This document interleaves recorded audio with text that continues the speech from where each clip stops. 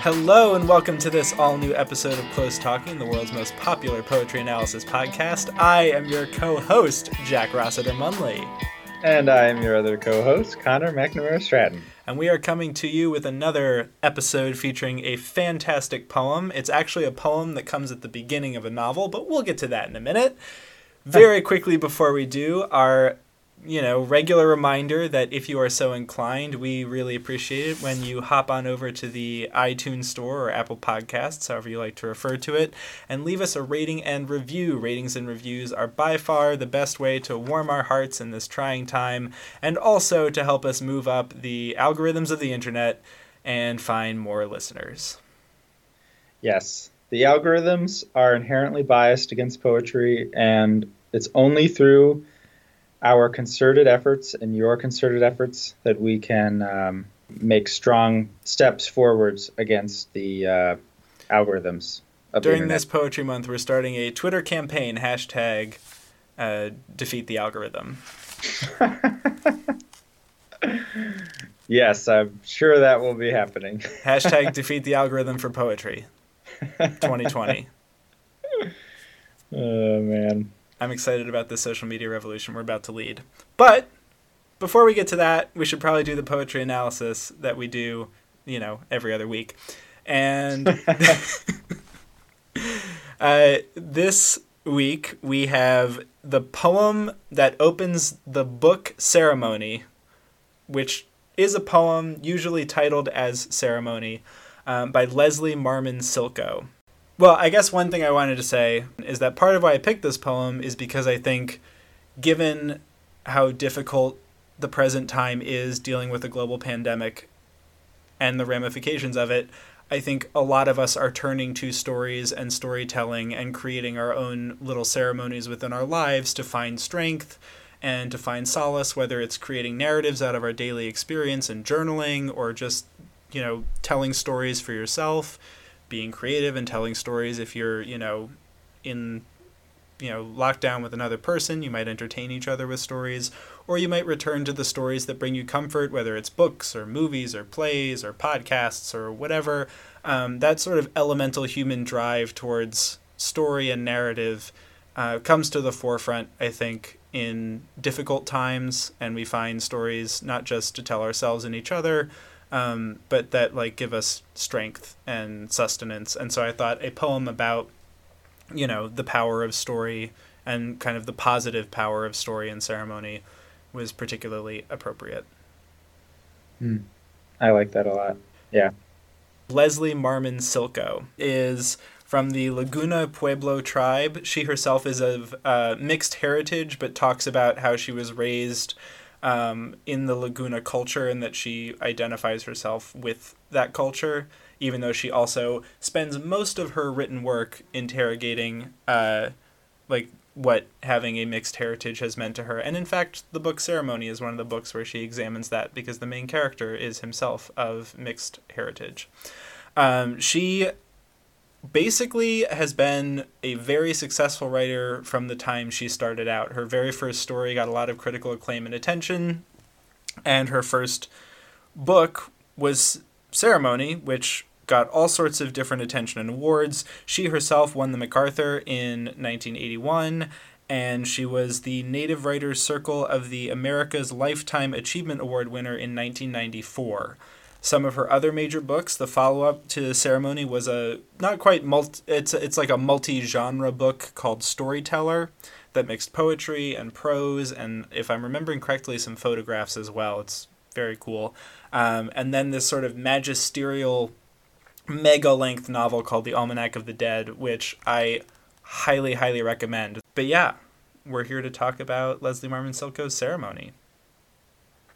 Boom. I can't wait. She's so good. So this is an excerpt from Ceremony, the poem Ceremony, which opens the book Ceremony, by Leslie Marmon Silko. Titsinako, thought woman, is sitting in her room, and whatever she thinks about appears. She thought of her sisters, Natsitii and Iktsitii, and together they created the universe. This world and the four worlds below. Thought Woman, the spider, named things, and as she named them, they appeared. She's sitting in her room, thinking of a story now. I'm telling you the story she is thinking. Ceremony. I will tell you something about stories, he said. They aren't just for entertainment. Don't be fooled. They're all we have, you see. All we have to fight off illness and death. You don't have anything if you don't have the stories. Their evil is mighty, but it can't stand up to our stories. So they try to destroy the stories. Let the stories be confused or forgotten. They would like that. They would be happy, because we would be defenseless then. He's rubbing his belly. I keep it in here, he said. Here, put your hand on it. See? It is moving. There's life here for the people. And in the belly of this story, the rituals and the ceremony are still growing. What she said, the only cure I know is a good ceremony. That's what she said. Sunrise. Okay. So that's the poem. And the thing that happens, just for some context, the thing that happens right after this is, at the beginning of the book is that you like find the main character, and I think a little bit of the implication is like the sun rises and that story begins of the book, like the sun rises on him. That makes a lot of sense. And also, like, there's a lot of, context and like cultural or historical that we could get into, but the basic one that I found really helpful is that the poem, in part at least, is a retelling of a like traditional Laguna creation myth. So the Thought Woman is like, as a part of the oral tradition of like the Laguna people, she is like in the stories, she is the one who's creates the universe basically, and so in part the poem is a retelling of that story. Definitely, yeah. Titsunako is Thought Woman or Spider Woman in this story, and yeah, she's this like creator figure. And then Nautsitii is Corn Woman, and Iktsitii is Reed Woman. And this like element is sort of threaded through the story of the novel Ceremony as well. Like there are elements of this that show up throughout it. Yeah, I really like this because it's independent of being the opening to the book. It is this interesting partial retelling of legend, but also this kind of meditation on stories and storytelling and their power and importance, which seemed particularly relevant lately. Yeah. Yeah, no, I completely agree. Yeah, no, it's really, it's fascinating because it's one of those things where it's kind of like a story and a story and a story and a story. So it's like, it's the opening to a novel, so it's already like a framing for that and like a part of that in a kind of way. It's retelling the sort of creation myth of the Laguna Pueblo. But then there's also like, then the poem is so it's kind of funny, I think. Like there's this part in the middle. She is sitting in her room, the Thought Woman, and thinking of a story now. I'm telling you the story she is thinking. Ceremony. And then it's like, I will tell you something about stories, he said. They aren't just for entertainment. So there we have like, not only is Thought Woman part of the traditional, the creation myth, but in the poem, Thought Woman is thinking of the story, and then the speaker is relaying the story that Thought Woman is thinking of. And then, would you say that the he said, is he the kind of main character that's to come, or is that, because it's kind of a little unknown in the poem who the he is. It acquires a very almost like fiction prose style with like you're in scene of someone who's saying something and it's like he said, and then it's a little bit of a mind bender. To your point about is the he the main character from the novel, my own reading is that he is, but he is the main character from the end of the novel, not at the beginning. It is after the journey he goes through where he experiences all of these different stories and healing ceremonies and all this sort of stuff. It's him with the knowledge he's gained over the course of the novel, but it's plopped down at the beginning, which is like another analytical loop added in to this. As you were saying, like it's story on story on story stacking, which I think sets up just how important and integral storytelling and stories and ceremonies are. But it also, I think you're right, even if it's not intentionally funny, it does also set up like a playful relationship to stories. They're incredibly important. They're very serious. They have, super weight and power, and they're these essential things. But also because they are so essential and they are so integrated, there's a level of familiarity with them. Almost like a really good friendship where you can be very serious, but you can also be silly, and you can flip between those two pretty easily. And like one doesn't negate the other. It actually strengthens it. Yeah, okay, that's really interesting. That makes a lot of sense. Yeah, because it's interesting because like also like on the one hand I like said all those different story in a story, and I was like, geez, this poem is like seems like it's I don't know, like a post like modern opaque kind of blah blah blah. But then the beauty of the poem is like the language is very, pared down and pretty simple. And so the layers are acquired like almost without you realizing. And it's like pretty easy to follow. But then, like the effect of the layering, I think is still like something that's, really doing a lot of work. Yeah, and it's interesting because I was sort of thinking about like, and this is something that you said, it's like, what would be the difference of just sort of like, say, telling the creation myth sort of straight up versus like telling it in this roundabout, many, many framed way. And one thing, which is kind of what you had brought up, is like it highlights the importance of storytelling sort of itself, where you like, because there's so many layers of storytelling, there's the content of the story and then there's the telling of the story. And by kind of layering it so much, your attention is drawn toward the telling itself, which often, not every poem announces that it's a poem. And like a lot of the joy of poetry or literature is to be sort of, transported into some other place, potentially. And in those moments, you're in the content of the story rather than you're thinking about the telling itself. But then I was also thinking of, this is like maybe a very weird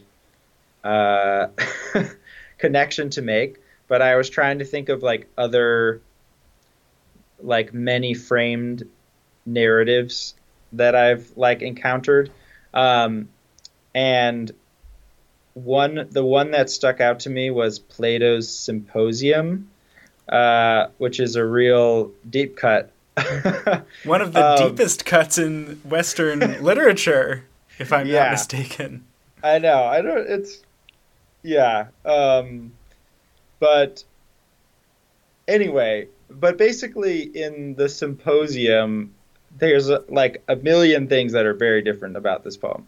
But basically, there's like they're trying to like describe, what the nature of love is. But the way that it's told is like rather than, a piece of philosophy that's like I am announcing a definition and I will explain it and then I will prove it. It's basically like, this party, and then new people come like to the party, and then they like they ran into someone on the way to the party who like was in this kind of situation, and then they told that person about what they thought love was or something, and then they sort of relay it to the group. Anyway, so what you get is this kind of like basically, kind of like a play or sort of a dramatic, like multiple voices, which like, anyway, it's doing different things, but one thing that the symposium I felt like was interesting about was like and this is maybe not what Plato was trying to do. I cannot speculate as to his intentions. Like the truth or the most right definition of love is not attainable or even the most important thing, basically, because of the way that everything is so framed. And so, like, no character emerges like as the ultimate authority on love.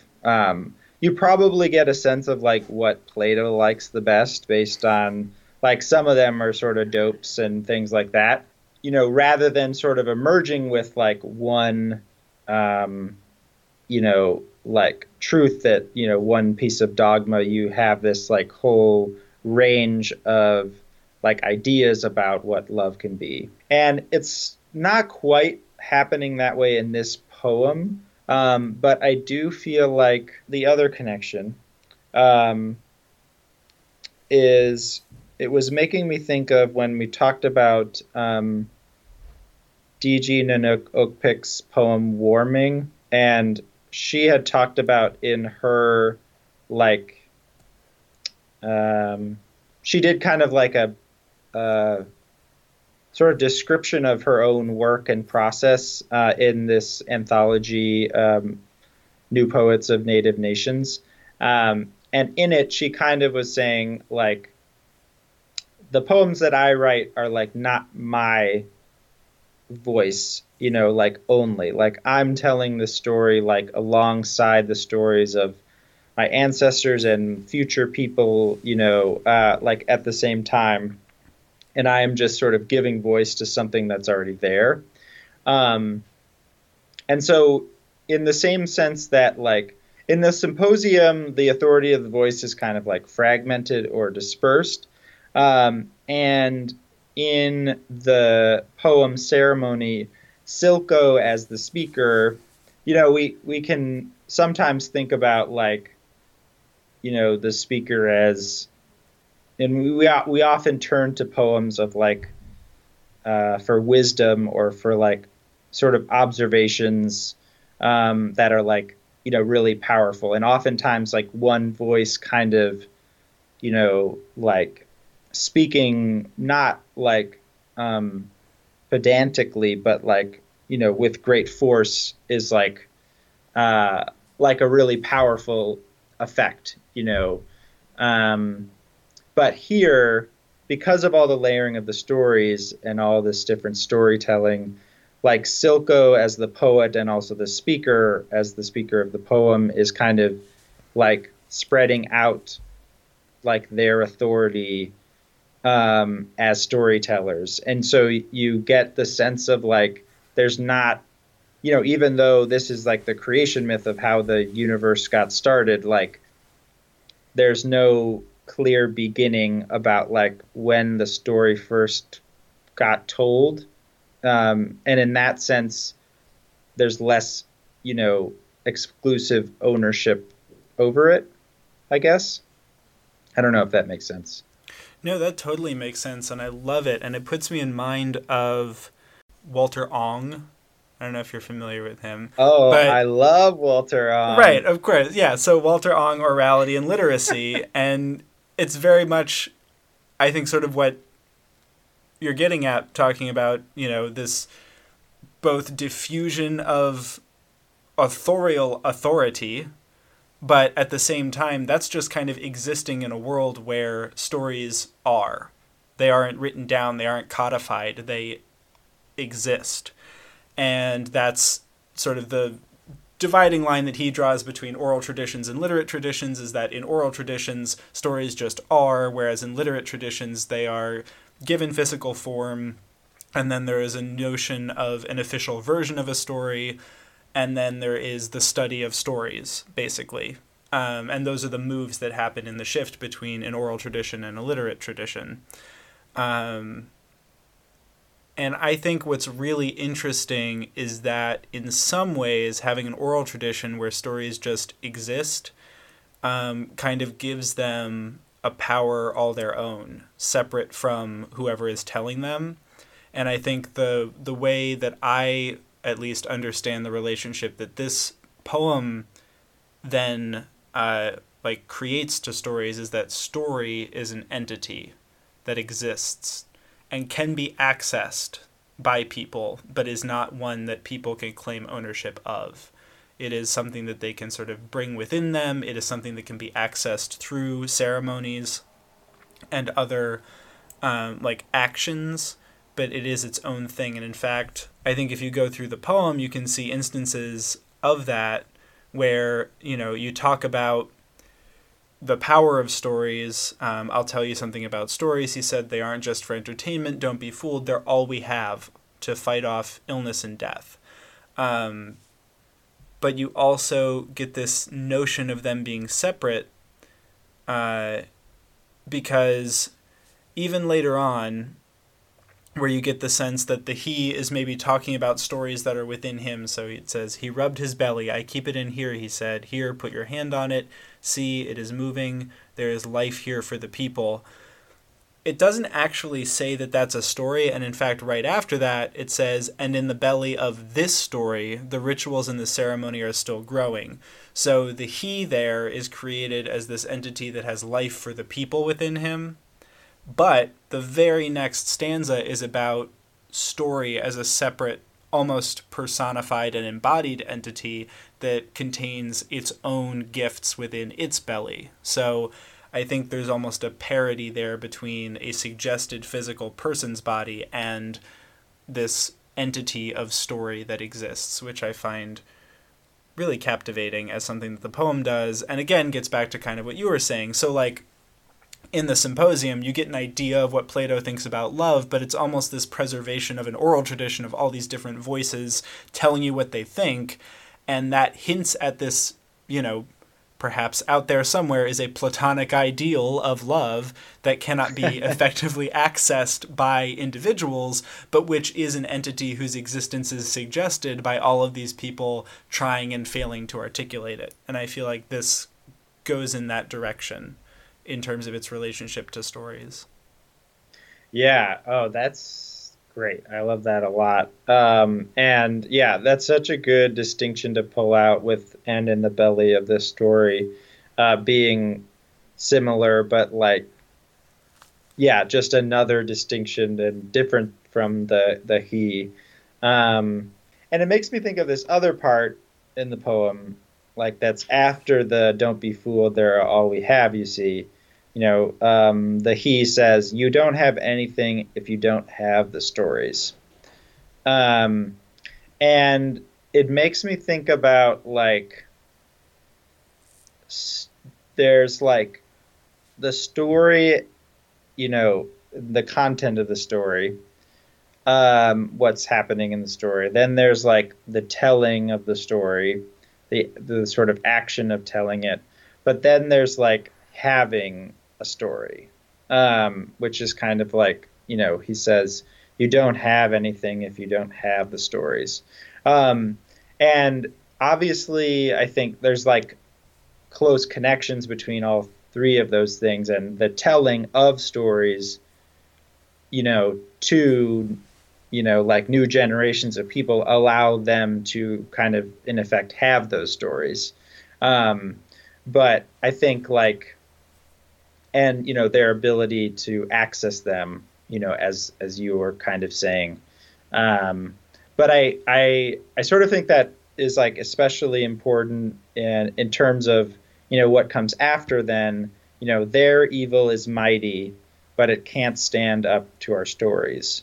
So they try to destroy the stories, let the stories be confused or forgotten. They would like that. They would be happy because we would be defenseless then.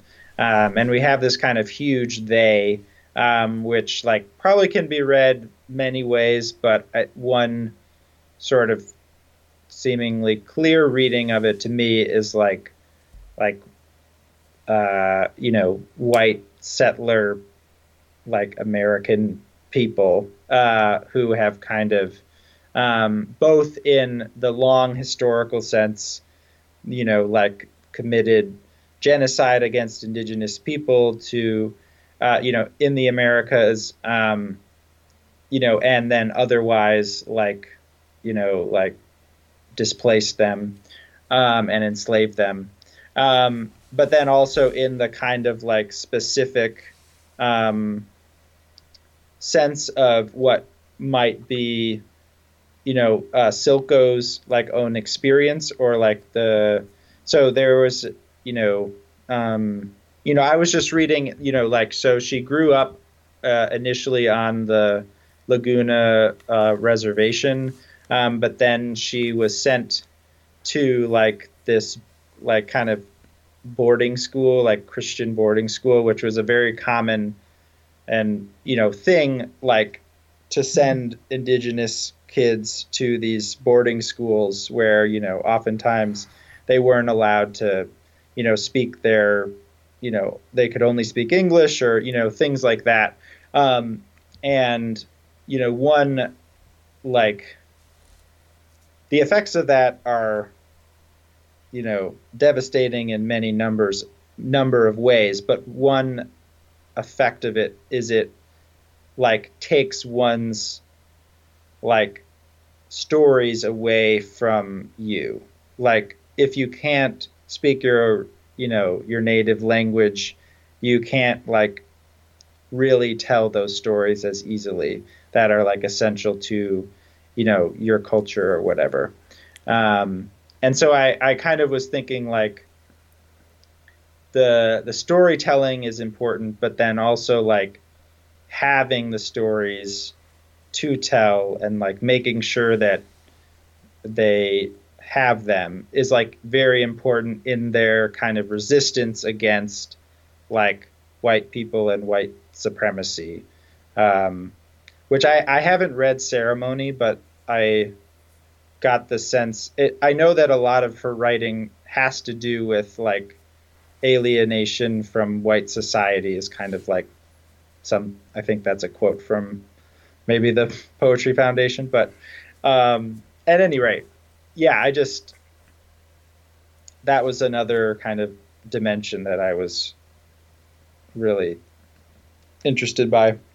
Definitely. And in terms of the language, as you brought up, if you don't have your language, you can't receive stories from elders who don't speak English. If that's the tradition that you're raised in, like that can be a whole like generational barrier for people. Many immigrant communities, in addition to native communities, struggle with that all the time. If young people don't learn their native languages, which is very easy not to do in the United States, then maybe your grandparents have a whole well of stories that you're just never going to access.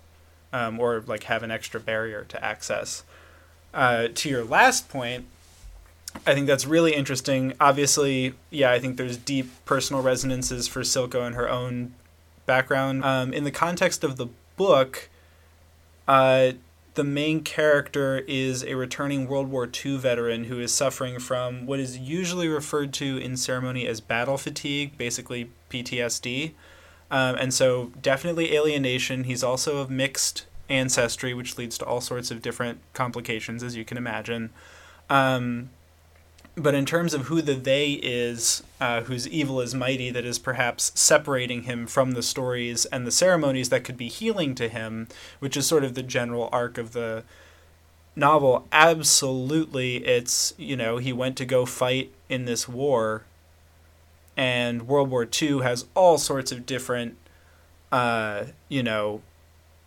history that is laid onto it fairly or unfairly. It is usually thought of as the good war, where the United States heroically liberated the world, stepped in, did its part for the cause of freedom and justice, which is part of the story, but also for many people from the United States who were from marginalized populations, it was this very weird experience of being asked to go fight fascism and oppression. These governments who were saying what in the United States you could say it was a version of saying the quiet part loud of what the United States was doing. You have these governments in Europe who are basically coming out and saying that they think groups of people are inferior in the United States, claiming that that's terrible.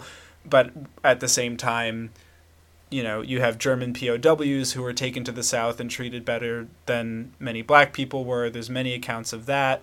My favorite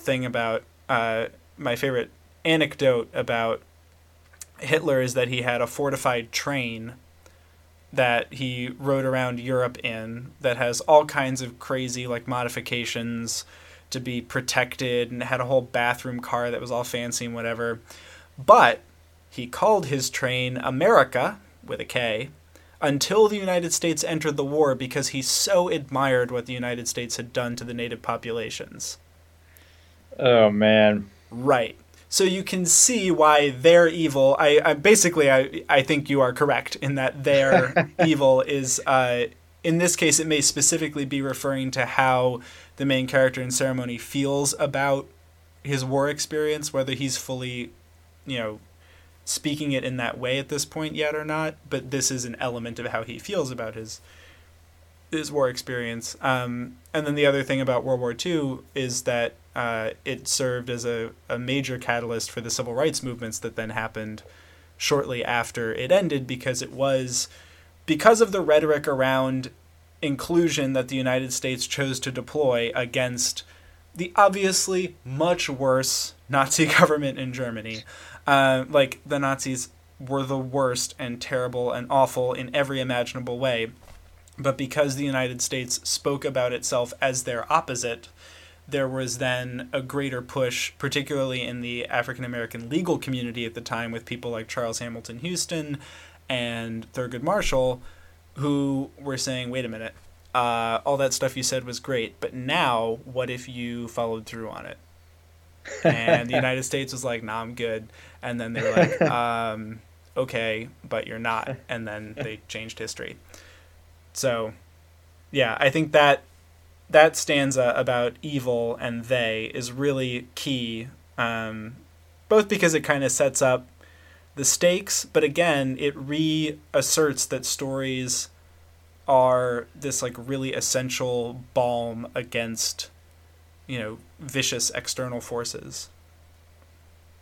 Yeah. Okay. Yeah. No, that's really great. I agree with all that.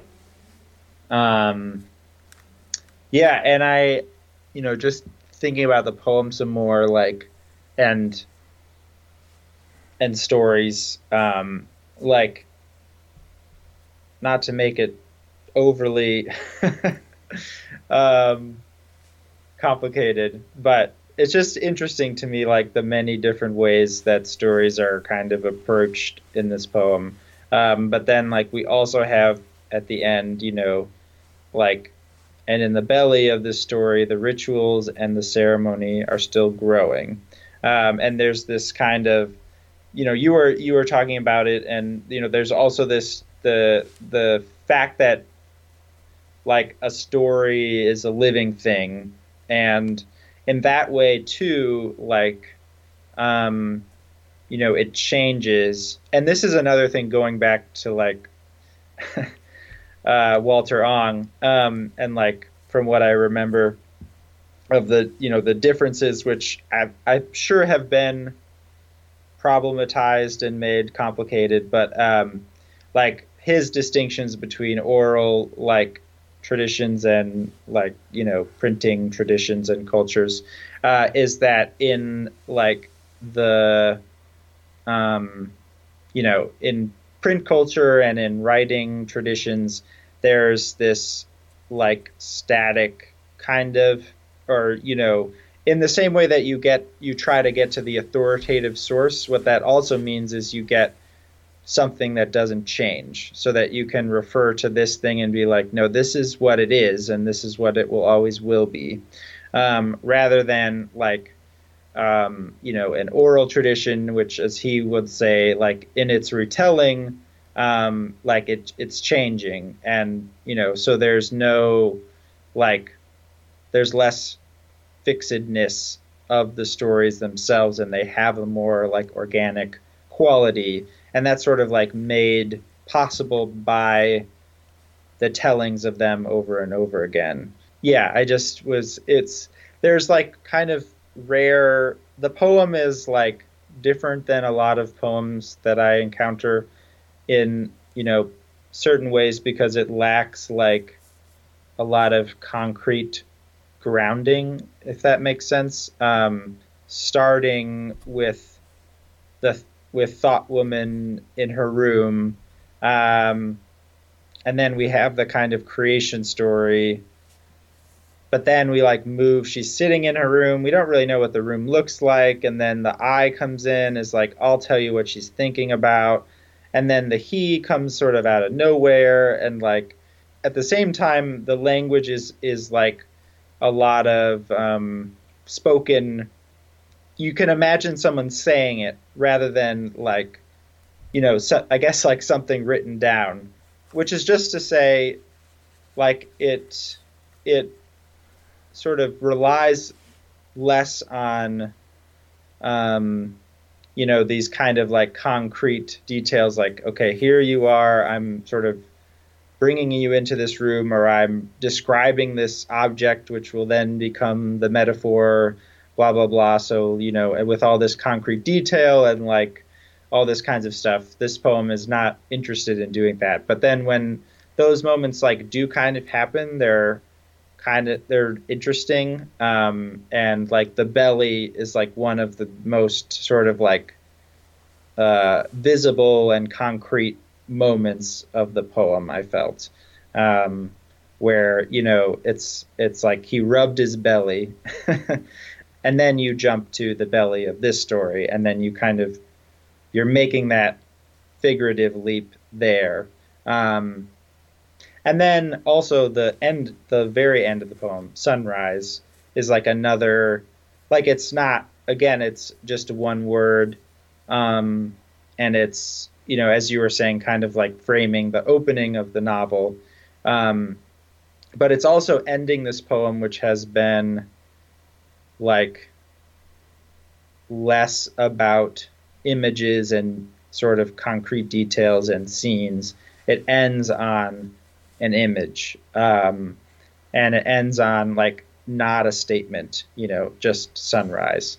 And I guess I wasn't quite sure what to make of that, but I felt like it was a very interesting movement in the poem, and like to end there like felt important somehow.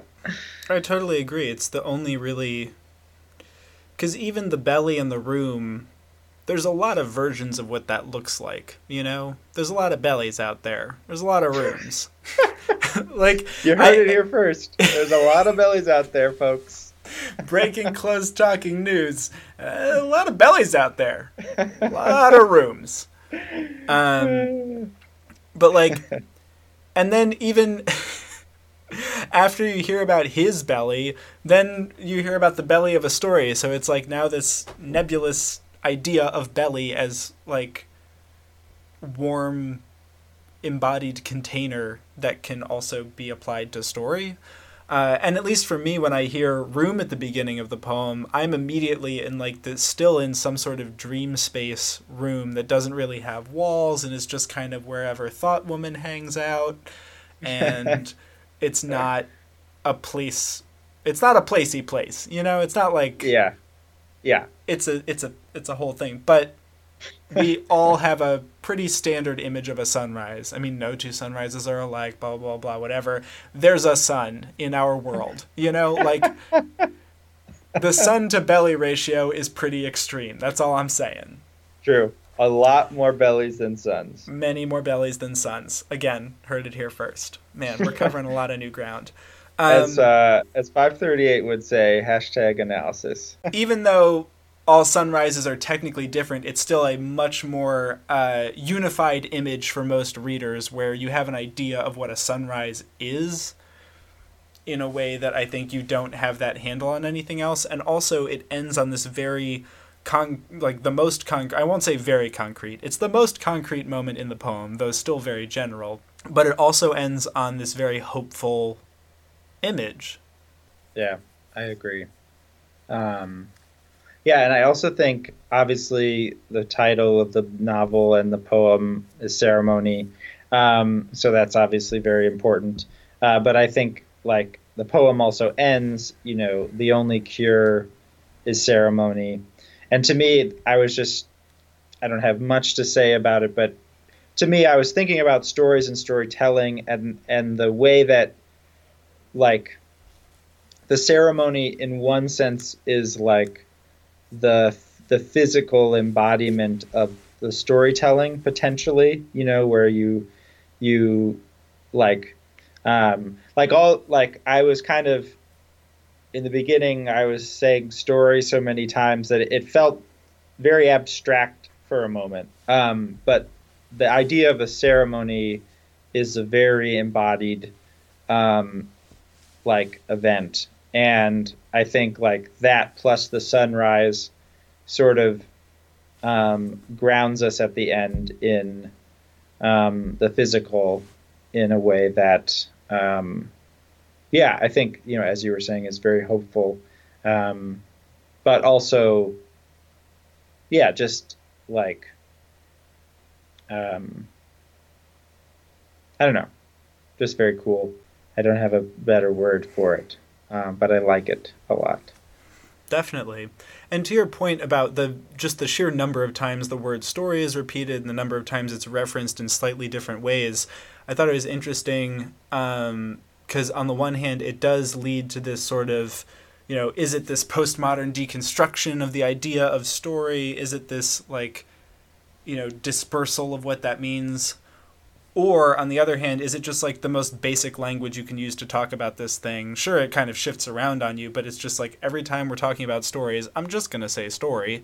And it's almost like you're just throwing another stone in the bucket to make it more, to have more unified heft. And I think it's cool that it can go in both directions. Yeah. And both kind of end up in the same space, because I think by having a diffusion of what story could be, that lends it a certain kind of power, and by honing in on one idea of story and giving that more weight, that is also a different kind of power. But I think in both directions, the idea of story becomes empowered. I agree with that completely. I like that a lot. Should we read it again? Let's read it again. So this is excerpt from Ceremony by Leslie Marmon Silko. Titsunako, thought woman, is sitting in her room, and whatever she thinks about appears.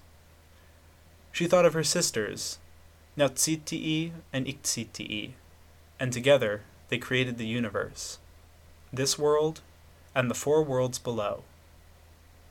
Thought woman, the spider, named things, and as she named them, they appeared.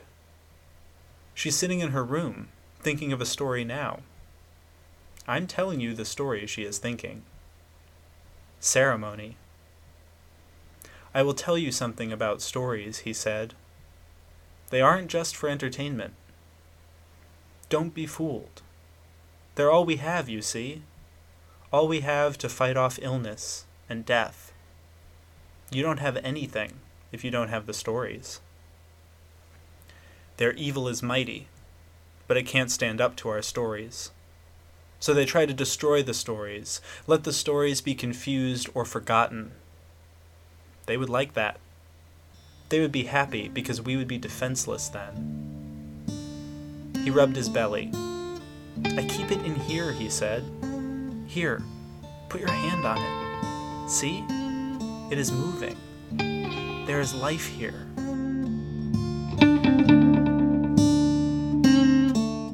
Hello, everybody. Thank you so much for listening. This is co-host Jack Rossiter Munley.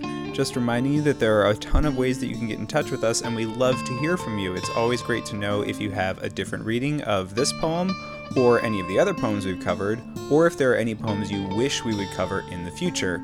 You can send us an email at closetalkingpoetry@gmail.com, or the show and Connor and myself are all on Twitter. That's another great way to connect. I am at Jack Rossiter Munn. Connor is at Connor M. Stratton, and the show is at Close Talking. You can also find us on Instagram at Close Talking Poetry, or on Facebook at facebook.com/closetalking.